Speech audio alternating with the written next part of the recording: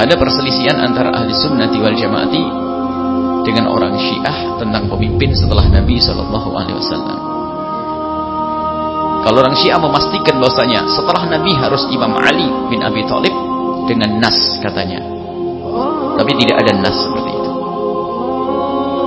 Dan ahli sunnah pun mengatakan bahwasanya pemimpin setelah Rasulullah adalah Abu Bakar, Sayyidina Abu Bakar, bukan dengan nas tapi dengan syura yang mereka lakukan.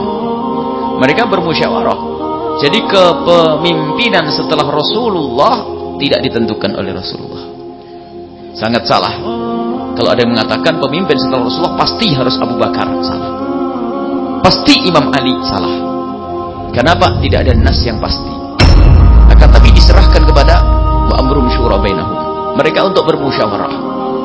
Dan orang-orang cerdas bermusyawarah akan mencari qarinah atau mencari tanda-tanda. Bermusyawarahlah mereka para sahabat Nabi sallallahu alaihi wasallam, sehingga yang dipilih setelah itu adalah Sayyidina Abu Bakar As-Siddiq radhiyallahu anhu.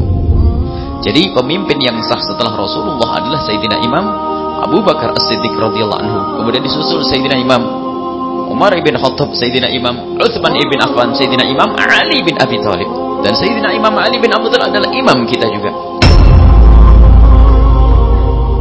Nah ini bukan hujjah yang disebutkan ini. Kalau Abu Bakar menjadi imam di dalam salat bukan hujjah kekhalifahan, bukan, salah.